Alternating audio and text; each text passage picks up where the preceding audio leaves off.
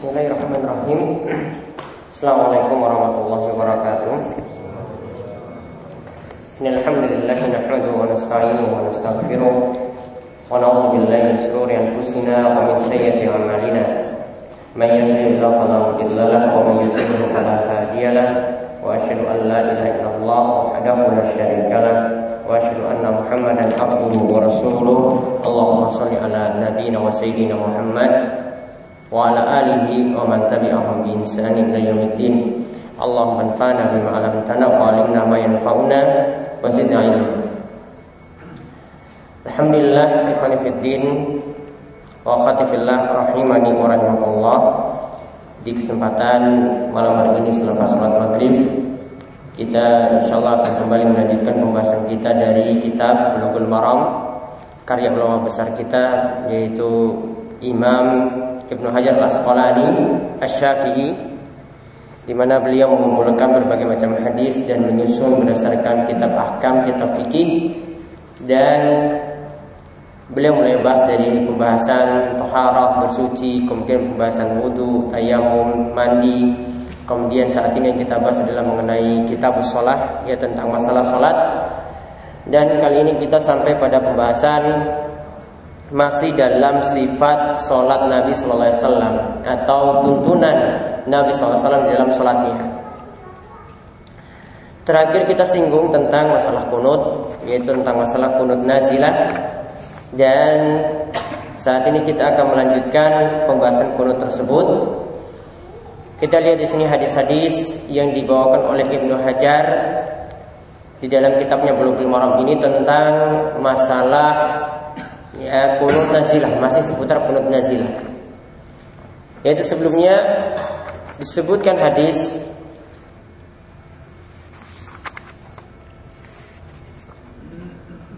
dari Anas bin Malik radhiyallahu anhu bahwa anna Rasulullah sallallahu qanata syahran ba'da ar-ruku' yad'u ala ahya'in min ahya'il arab summa tarakahu. Yaitu Rasulullah SAW itu melaksanakan kunut selama sebulan, ya, dan ini bukan hanya pada sholat tertentu saja, namun pada sholat 5 waktu, ya, atau para ulama katakan pada sholat jahriyah, sholat maghrib, isya, dan sholat subuh, ya.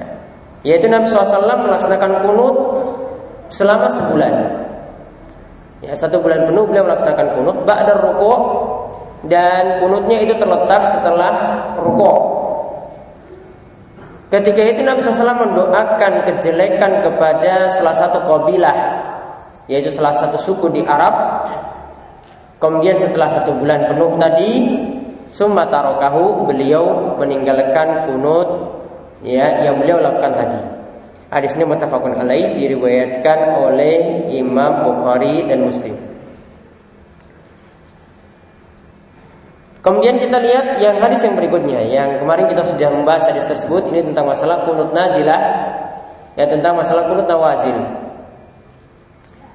Lalu Imam Ibnu Hajar menambahkan hadis yang nomor 39 di dalam tata cara salat ini, atau nomor 305 dari kitab Bulughul Maram. Itu beliau menyebutkan diriwayatkan oleh Imam Ahmad. Begitu juga oleh Ad-Darqutni. Nahuhu min wajin akhar, ya, yang semacam itu juga dari jalur yang lainnya. Wazad, dan ditambahkan fa amma fi subhi falam yazal yaqanutu hatta faraqat dunya. Adapun untuk salat subuh, maka beliau itu melaksanakan kunut terus menerus sampai beliau meninggal dunia, ya. Jadi untuk salat subuh, kata yang disebutkan dalam hadis ini, Nabi SAW itu melaksanakan kunut secara terus menerus sampai beliau meninggal dunia. Hadis ini diriwayatkan oleh Imam Ahmad, Darqutni, dari jalur Abu Ja'far Ar-Razi, dari Rabi bin Anas, dari Anas bin Malik. Dan dalam rapat Imam Ahmad disebutkan mazal Rasulullah SAW yaqnutu fil fajri hatta faraqat dunya. Dan Rasulullah SAW itu senantiasa melaksanakan kunut subuh sampai beliau meninggal dunia. Dalam riwayat Daruqutni, Ar-Rabi' bin Anas itu mengatakan, kuntu jalisan inda Anasin bin Malik faqila lau inna maqanata Rasulullah syahran. Ya, aku itu pernah duduk di samping Anas bin Malik. Itu sahabat yang mulia, sahabat Nabi SAW yang mulia. Aku pernah duduk di samping beliau. Kemudian ada yang bertanya kepada beliau, inna maqanata Rasulullah syahran, benarkah Rasulullah SAW itu melaksanakan kunut 1 bulan penuh? Faqal, maka Anas mengatakan, mazala Rasulullah SAW yaqnutul ghada hatta faraqad dunya. Rasulullah SAW itu melaksanakan kunut secara terus menerus, yaitu di waktu subuh sampai beliau meninggal dunia. Namun di sini diberi catatan oleh para ulama, hadis ini kesimpulannya adalah hadis yang dhaif. Ya, hadis yang lemah. Kalau dikatakan hadisnya itu adalah hadis yang dhaif, berarti dia tidak memenuhi syarat hadis sahih dan hadis hasan. Ya, dia tidak memenuhi syarat hadis sahih dan hadis hasan. Nah, terlebih dahulu kita pahami apa yang dimaksudkan dengan hadis sahih. Ya, biar tidak salah paham dengan penilaian para ulama tentang hadis ini. Dan di sini Imam Ibnu Hajar tidak mengomentari, cuma menyebutkan riwayat Ahmad, riwayat Daruqutni dan seterusnya. Hadis sahih itu adalah hadis yang memenuhi 5 syarat. Disebut hadis sahih jika memenuhi 5 syarat. Yang pertama, hadis tersebut muttasil, yaitu bersambung rantai sanadnya.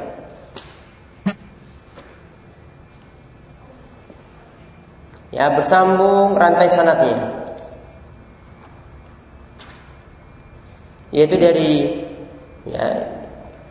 keterangannya itu dari guru penulis hadis Imam Bukhari misalnya, kemudian bersambung ke atasnya lagi ke gurunya, bersambung lagi ke atasnya lagi ke gurunya lagi, bersambung lagi sampai kepada tabi'in, bersambung lagi sampai sahabat, bersambung sampai Rasulullah SAW. Kalau bersambung seperti ini, maka hadisnya disebut hadis sahih. Para ulama bisa tahu bersambung dari mana? Mereka bisa menilik atau mereka bisa meneliti dari sejarah hidup dari orang-orang yang meriwayatkan hadis. Lihat hadis ini sampai telitinya, para ulama itu sampai teliti. Ini bisa diperiksa orang per orang yang membawakan cerita dari hadis tersebut. Ya, si A ini siapa? Tinggal di mana? Hidup tahun berapa? Para ulama menelitinya. Kalau orangnya itu tidak diketahui, berarti masalah hadis tersebut. Bisa jadi orangnya itu majhul, tidak diketahui orangnya itu siapa, atau tidak jelas. Ini masalah nantinya, tidak bisa diterima hadis tersebut. Nah, kalau misalnya bisa tahu sanadnya itu bersambung, misalnya ini ada orang namanya, ini saya ceritakan saja, ini ada orang namanya Selamat. Dia membawa cerita bahwasanya dia mendengar Pak Presiden Soekarno, dia sekarang hidup zaman ini loh. Pak Presiden Soekarno itu mengatakan ini dan itu. Dalam masalah ilmu hadis, kalau mengatakan saya mendengar, itu kan berarti dengar langsung. Sedangkan Selamat ini hidup di tahun 2014. Presiden Soekarno meninggal tahun berapa? 70 atau 80. Nah, dia barangkali belum lahir, ya kan? Tapi dia sudah mengatakan saya mendengar Pak Soekarno itu mengatakan ini dan itu. Kita nilainya bagaimana berita tadi? Berita tadi tidak benar. Wong dia tidak dengar langsung dari Pak Soekarno, kok dia saja belum lahir, kok dia sudah katakan dia mendengar berita ini dari Pak Soekarno. Sanadnya apa tadi? Kalau dalam kasus ini tidak bersambung, rantai sanadnya tidak bersambung. Tidak bisa diterima. Itu saking telitinya para ulama meneliti hadis seperti itu. Jadi jangan anggap remeh kalau para ulama sudah simpulkan ini hadisnya ini bermasalah, terputus. Itu benar-benar teliti. Kemudian yang kedua, perawi Ya, kalau saya sebut perawi itu maksudnya orang yang menceritakan hadis tadi, kan punya rantai kan, orang per orangnya itu. Ya, perawinya, ya, perawi itu maksudnya orang per orangnya. Perawinya itu adil.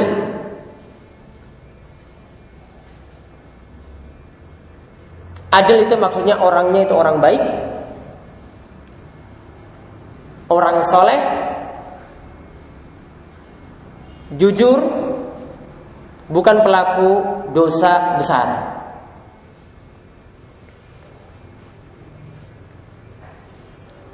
Lihat ya kriterianya tadi ya. Orangnya itu apa? Baik, soleh, jujur, bukan pelaku dosa besar. Berarti kalau orangnya itu biasanya main judi, biasanya main perempuan, ya, melakukan dosa-dosa besar, hadisnya tidak bisa diterima. Kalau orangnya tersebut jujur, jujur diterima. Kalau tidak jujur, dia itu kebiasaannya itu bohong. Suka menyampaikan cerita-cerita bohong, atau dia tertuduh berbohong.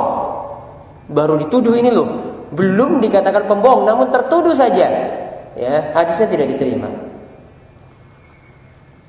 Syarat yang kedua itu. Syarat yang ketiga,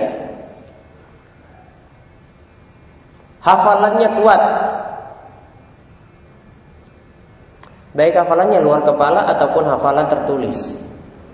Maksudnya yang dia catat. Kalau misalnya semasa dia hidup sampai umur 40 dia masih dalam keadaan waras, namun setelah umur 40 itu gila, hilang ingatan, berarti cuma sebelumnya saja yang diterima. Setelah 40 tadi tidak diterima lagi. Taunya dari mana? Ya para ulama tahu ceritanya, ini orang ini gimana hidupnya.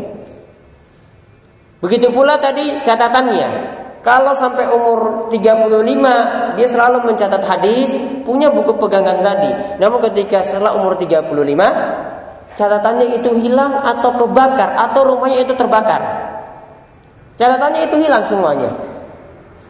Berarti dia sudah catat dalam apa? Hafalan. Hadis yang cuma bisa diterima adalah setelah yang di bawah 35 tahun. Pokoknya sebelum bukunya itu terbakar. Setelah itu tidak diterima hadisnya. Saking telitinya seperti itu para ulama. Jadi yang ketiga itu apa? Kuat hafalan. Kemudian yang keempat, hadisnya itu adalah ghairus syadz, tidak menyelisihi riwayat yang lebih kuat,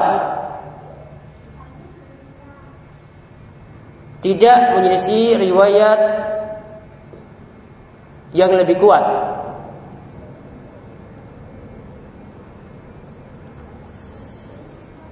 Walaupun di sini dia memenuhi 4 syarat tadi, bersambung sanadnya, kemudian perawinya itu jujur, dia bukan pembohong, ya. Kemudian yang ketiga hafalannya itu kuat. Namun yang keempat ini tidak memenuhi. Misalnya dia meriwayatkan satu hadis, ini ada cerita saja.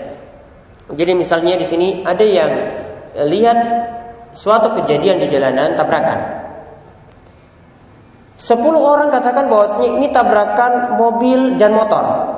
Namun dia bawa berita, dia katakan bahwasanya yang tabrakan adalah mobil dan mobil. Satu orang bawa berita bahwasanya dia melihat yang tabrakan adalah mobil dan mobil. 10 orang di sini, ya 10 orang katakan itu motor dan mobil yang tabrakan. Kira-kira kita mau dengar berita yang mana yang benar? 10 orang ini jujur, 1 orang ini juga jujur. Namun ya dia ketika itu katakan berbeda dengan yang dikatakan oleh banyak orang. Kira-kira kita mau menerima yang mana? Yang 10 apa yang 1? Yang 10. Dalam periwayatan hadis juga ada yang seperti itu. Jadi ada yang meriwayatkan dari gurunya, ya satu masalah, namun dia menyelisihi, ya murid-murid yang lainnya yang jumlahnya lebih banyak, lebih kuat daripada dia. Dia cuma berbicara seorang diri. Maka hadisnya tertuduh, hadisnya ini bisa dikatakan cacat. Yang dibawakan oleh dirinya satu orang dikatakan cacat. Hadisnya itu hadis yang syadz. Contoh dalam masalah ini itu banyak. Ya diantaranya misalnya ini sebagian masalah saja, sebagian masalah. Namun para ulama berselisih pendapat juga dalam masalah ini. Misalnya menggerak-gerakkan jari ketika tasyahud. Ya, menggerakkan jari ketika tasyahud. Kan ada yang gerakan jari naik turun. Menurut sebagian ulama, bahkan ini pendapat mayoritas ulama, menganggap bahwasanya hadisnya itu adalah hadis yang syadz. Maksudnya hadis yang syadz itu bagaimana? Jadi dari seorang murid, dia mendengar dari gurunya, Nabi SAW itu meriwayatkan dengan menggerak-gerakan jari. Namun murid-murid yang lainnya itu katakan bahwasanya jarinya itu cuma diisyaratkan saja, tidak ada kata menggerak-gerakan. Cuma diisyaratkan saja, tanpa ada gerak-gerakan naik turun. Maka dari yang banyak tadi menyelisih satu riwayat ini yang katakan gerak-gerakan. Maka dikatakan bahwa sang kasusnya seperti tadi, berarti riwayat siapa yang diterima? Yang banyak atau yang satu orang? Yang banyak. Maka para ulama sebut hadis yang diriwayatkan oleh dia bersendiri di sini disebut dengan hadis yang syadz. Ya, hadisnya itu hadis yang syadz, menyelisih riwayat yang lebih kuat. Kalau dikatakan menyelisih riwayat yang lebih kuat, hadisnya dhaif.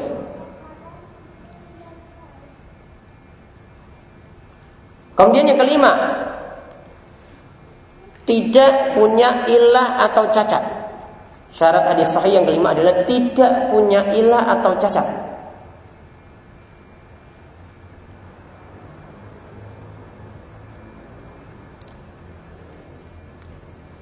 Jadi 5 syarat ini dipenuhi oleh hadis sahih. Sedangkan hadis yang kedua, hadis hasan, kelima syarat itu dipenuhi, namun hafalannya lemah selama orangnya itu tidak berdusta. Hafalannya saja yang kurang. Ya, hafalannya saja yang kurang, tidak terlalu kuat. Selama orang yang meriwayatkan ini bukan orang yang pendusta. Kalau orang yang pendusta maka hadisnya jadi masalah lagi.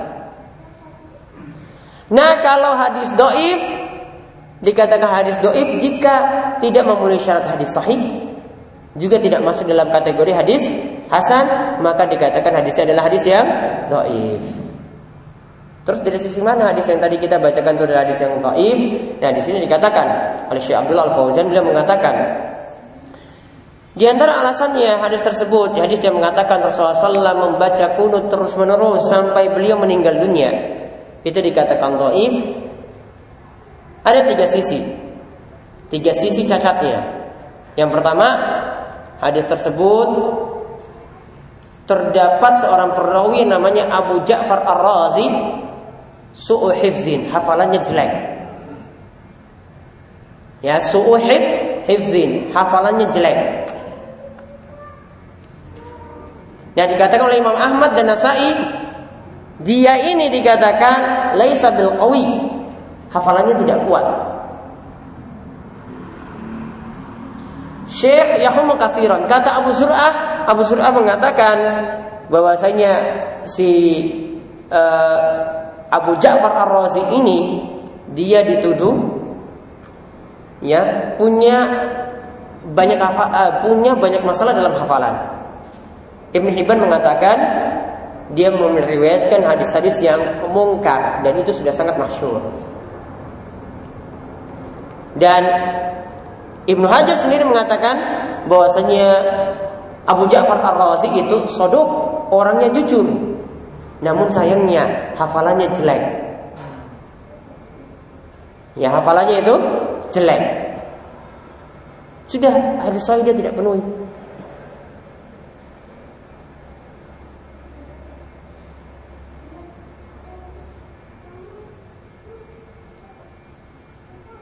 Begitu juga ada di sini yang kedua, alasan yang kedua, ada perawi yang namanya Rabi bin Anas Al-Bakri. Dia orangnya shaduk, namun punya banyak masalah dalam hafalan.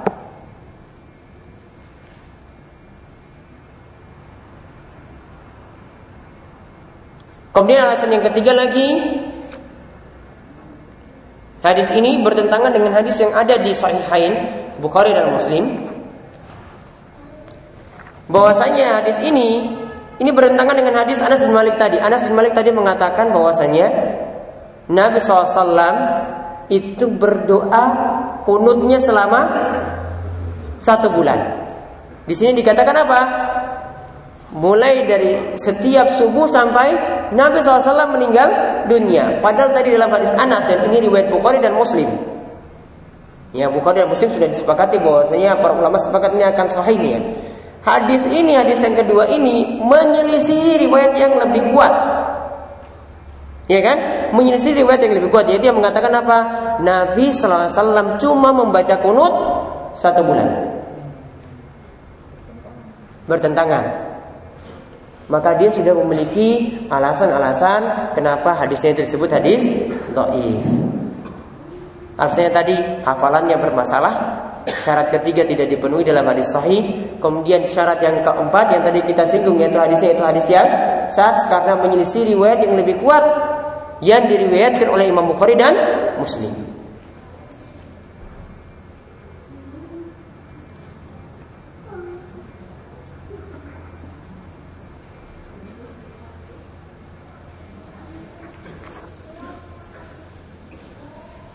Jadi paham ya kesimpulannya ya. Jadi intinya di sini hadis 39 ini bertentangan dengan hadis yang lebih kuat yang mengatakan Anas bin Malik itu melihat Nabi SAW kunut selama 1 bulan saja. Di sini dikatakan Nabi SAW membaca kunut setiap subuh sampai meninggal dunia. Jelas bertentangan.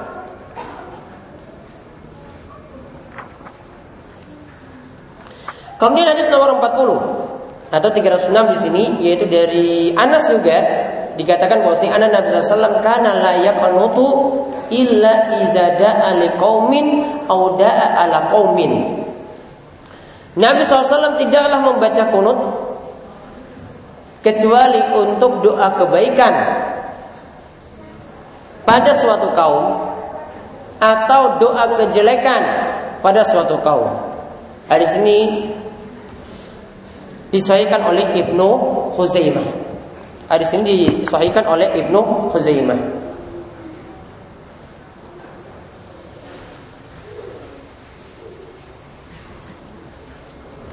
Jadi dalam hadis nomor 39 tadi, ya nomor 40 di sini, ini masih membicarakan tentang masalah kunut juga.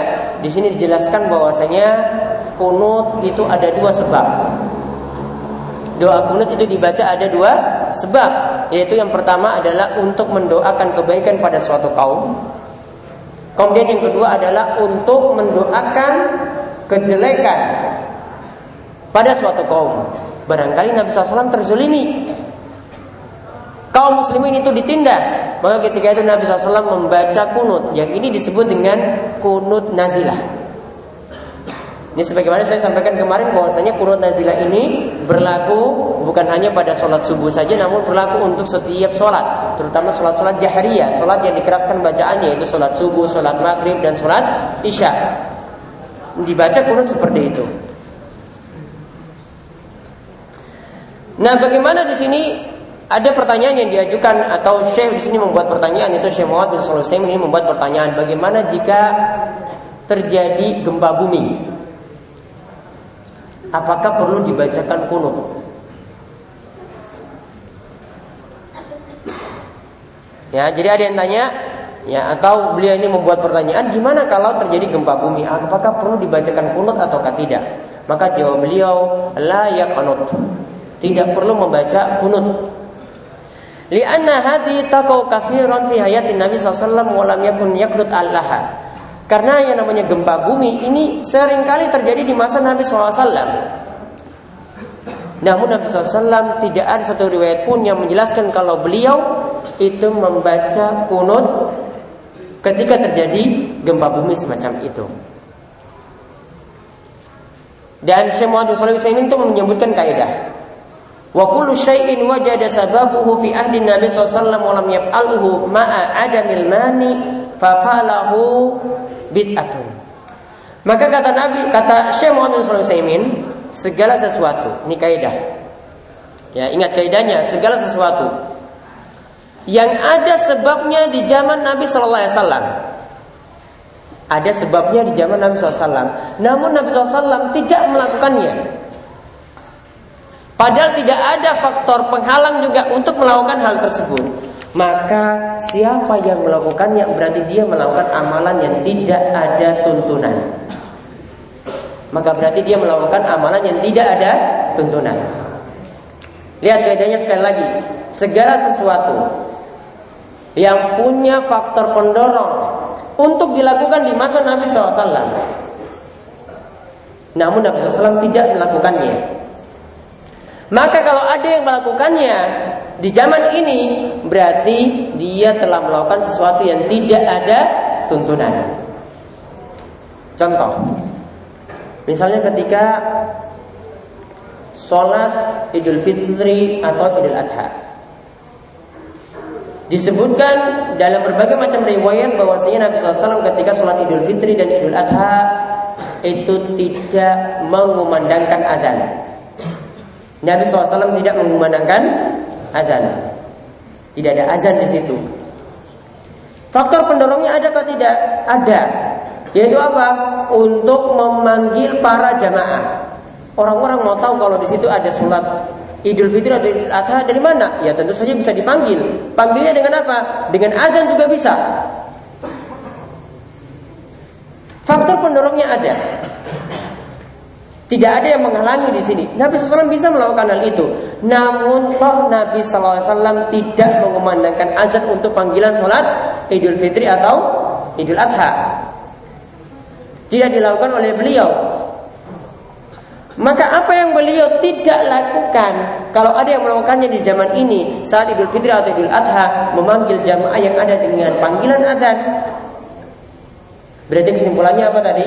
Amalan yang dilakukan tidak ada tuntunan. Simpel, kaidahnya itu jelas. Jadi lihat faktor pendorongnya ada ataukah tidak. Adapun misalnya yang faktor pendorongnya itu tidak ada di situ, atau ada faktor penghalang ketika itu, Nabi SAW akhirnya tidak melakukan. Contohnya adalah pembukuan Al-Quran. Pembukuan Al-Quran itu tidak terjadi zaman Nabi SAW. Kenapa? Ada faktor penghalang. Penghalangnya apa? Wahyu masih terus turun sampai Nabi SAW meninggal dunia, belum rampung. Seandainya ini dibukukan, Al-Quran itu dibukukan di zaman Nabi SAW, sampai Nabi SAW mau meninggal dunia, menjelang beliau meninggal dunia, wahyu masih turun. Nanti kalau sudah dibukukan, nanti dimasukkan lagi. Mendingan tunggu rampung dulu, selesai dulu, baru dibukukan. Maka akhirnya di zaman sahabat baru Al-Quran itu dibukukan. Tidak di zaman Nabi SAW. Karena ada apa? Faktor penghalang. Jadi kalau sekarang ini kita bukukan Al-Quran, itu tidak ada masalah, walaupun tidak dilakukan di zaman Nabi SAW. Itu bukan berarti kita melakukan amalan yang mengada-ngada. Tidak. Dahulu itu ada faktor penghalang. Contoh lagi yang ada faktor penghalang adalah Nabi SAW ketika masa hidupnya tidak melakukan sholat tarawih secara terus-menerus. Malam pertama beliau lakukan, kemudian dilanjutkan lagi pada malam kedua, malam ketiga beliau tidak teruskan secara berjamaah. Kemudian beliau katakan pada para sahabat, saya cuma khawatir kalian nanti nganggapnya itu wajib. Maka beliau tidak melakukannya terus-menerus secara berjamaah tadi. Lalu sepeninggal beliau di masa Umar bin Khattab, sholat tarawih akhirnya dihidupkan secara berjamaah. Faktor pendorong yang ada, faktor penghalang yang ada di masa Nabi SAW, yaitu saat itu kalau sholat tarawih dirutinkan akan dianggap wajib. Ini faktor penghalang. Namun ketika masa Umar bin Khattab, faktor penghalang sudah hilang. Tidak ada satupun yang menganggap sholat tarawih itu wajib. Maka akhirnya Umar bin Khattab itu menghidupkan sholat tarawih tadi. Beliau memilih imam di situ Ubay bin Ka'ab, ya, untuk menjadi imam sholat. Beliau memerintahkan dengan 23 rakaat. Ya, beliau memerintahkan dengan 23 rakaat, dan ini riwayatnya itu sahih, dan ini yang jadi anutan oleh kaum muslimin ya sampai saat ini dengan 23 rakaat. Ya, padahal Nabi SAW itu melakukan dengan 11. Tujuan Umar di situ adalah untuk mengejar kualitas sholat Nabi SAW, bukan banyaknya rakaat. Maka ketika itu intinya di sini sholat jamaah tarawih itu dihidupkan lagi.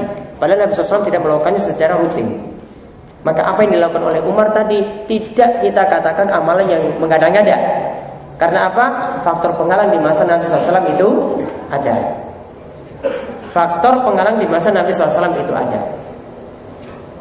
Nah, jadi di sini dibedakan, kadang ada satu amalan Nabi SAW tidak lakukan. Kalau kita melakukannya, malah dituduh nanti amalan tersebut adalah amalan yang mengada-ngada.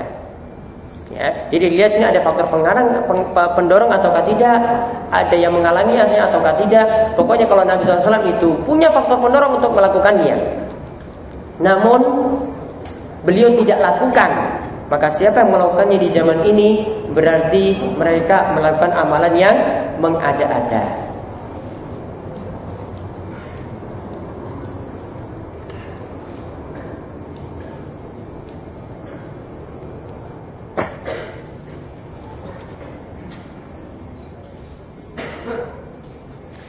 Nah, itu tentang hadis yang nomor 40. Kemudian hadis nomor 41 atau 307 dalam kitab Bulughul Maram, yaitu masih membicarakan tentang masalah kunut, yaitu Ibnu Hajar Al-Asqalani. Dan ingat ya, Ibnu Hajar itu mazhabnya itu Syafi'i, mazhab yang jadi anutan di negeri kita. Beliau membawakan hadis dari Sa'ad bin Tariq Al-Ashja'i radhiyallahu anhu. Ia berkata, qultu li abi, aku pernah bertanya kepada bapakku. Aku pernah bertanya kepada bapakku, yaitu ia katakan kepada bapaknya, ya abati, ya, wahai bapakku. Kalau ini kalau orang Arab, kalau memanggil dengan panggilan ya abati, itu panggilan halus, panggilan yang sangat-sangat sopan. Ya, panggilan yang sangat-sangat sopan. Jadi kalau memanggil dengan panggilan ya abati, ini panggilan yang sangat-sangat halus. Artinya dia benar-benar menghormati orang tuanya. Nah, lalu dikatakan innaka qad shalaita khalfa Rasulillah SAW wa Abi Bakrin wa Umar wa Utsman wa Ali. Wahai bapakku, dahulu itu engkau pernah sholat di belakangnya Nabi sallallahu alaihi wasallam.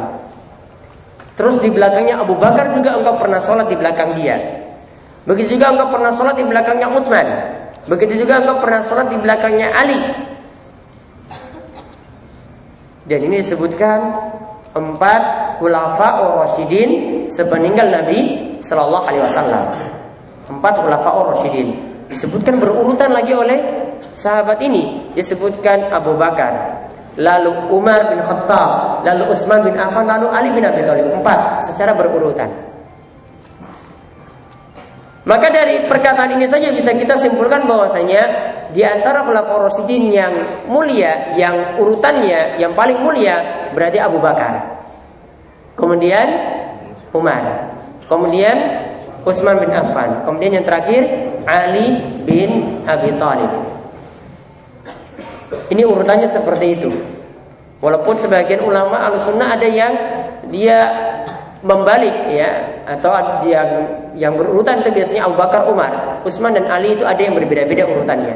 Namun yang lebih tepat ini adalah urutan seperti ini, yaitu Abu Bakar, lalu Umar bin Khattab, lalu Utsman bin Affan, lalu Ali bin Abi Thalib.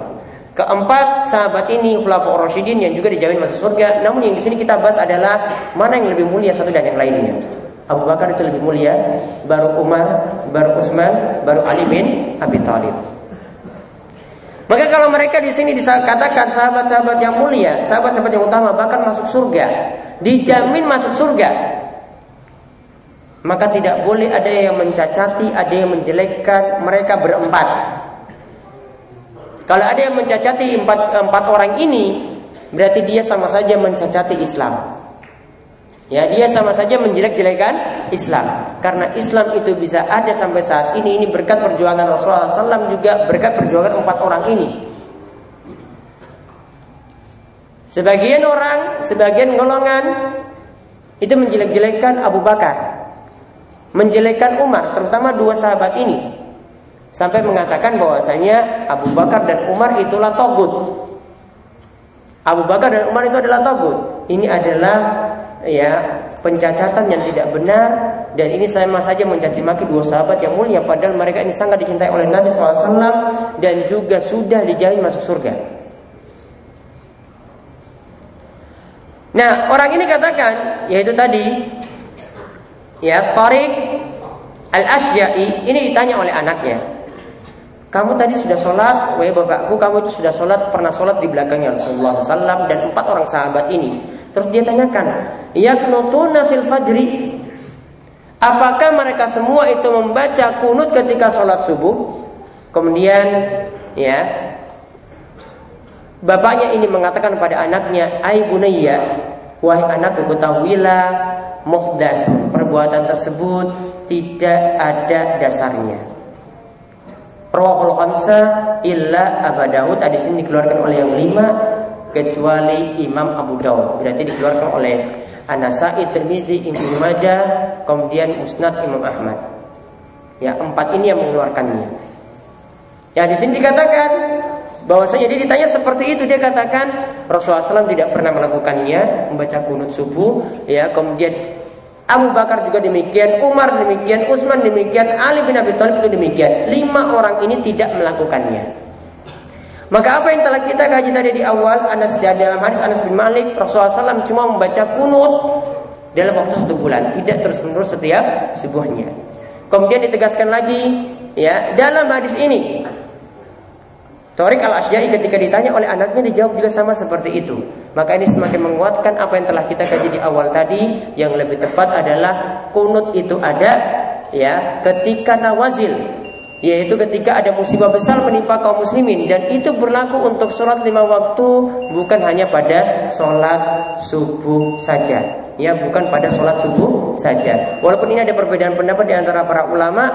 Ya, para ulama itu katakan kalau kita sekarang menjadi makmum, beda kalau kita posisinya jadi imam. Kalau kita posisinya jadi imam, kalau pegang prinsip seperti ini, ya kita pegang prinsip seperti ini. Namun sekarang kita jadi makmum. Karena ini ada perbedaan pendapat yang kuat, maka mereka katakan seperti perkataan dari Imam Ahmad, tetap mengaminkan orang yang membaca kunut subuh. Tetap angkat tangan, mengangkat tangan untuk mengaminkan orang yang kunut subuh. Tujuannya apa? Kok Imam Ahmad mengatakan seperti itu? Padahal Imam Ahmad ini berpendapat kunut subuh, apa yang tadi kita kaji, yaitu tidak ada tuntunannya, atau pendapatnya itu lemah. Tapi Imam Ahmad katakan bahwasanya kalau dia itu jadi makmum, jadi jamaah, tetap dia memerintahkan untuk angkat tangan mengaminkan doa tersebut, karena itu adalah doa. Tujuan yang lainnya lagi adalah karena ingin menyatukan hati kaum muslimin biar tidak terlalu berselisih di dalam sholat berjamaah, untuk takliful qulub, untuk menarik hati orang-orang yang mungkin berbeda dalam masalah ini, karena masalah ini adalah masalah ijtihadiyah, ya, masalah khilafiyah yang masih bisa tolerir karena dari mazhab Syafi'i sendiri punya dalil yang kuat dalam masalah ini, sebagaimana nanti akan kita bahas insyaallah setelah sholat Isya nanti. Wassallallahu ala nabiyyina Muhammadin wa ala alihi wasallam. Walhamdulillahirabbil alamin.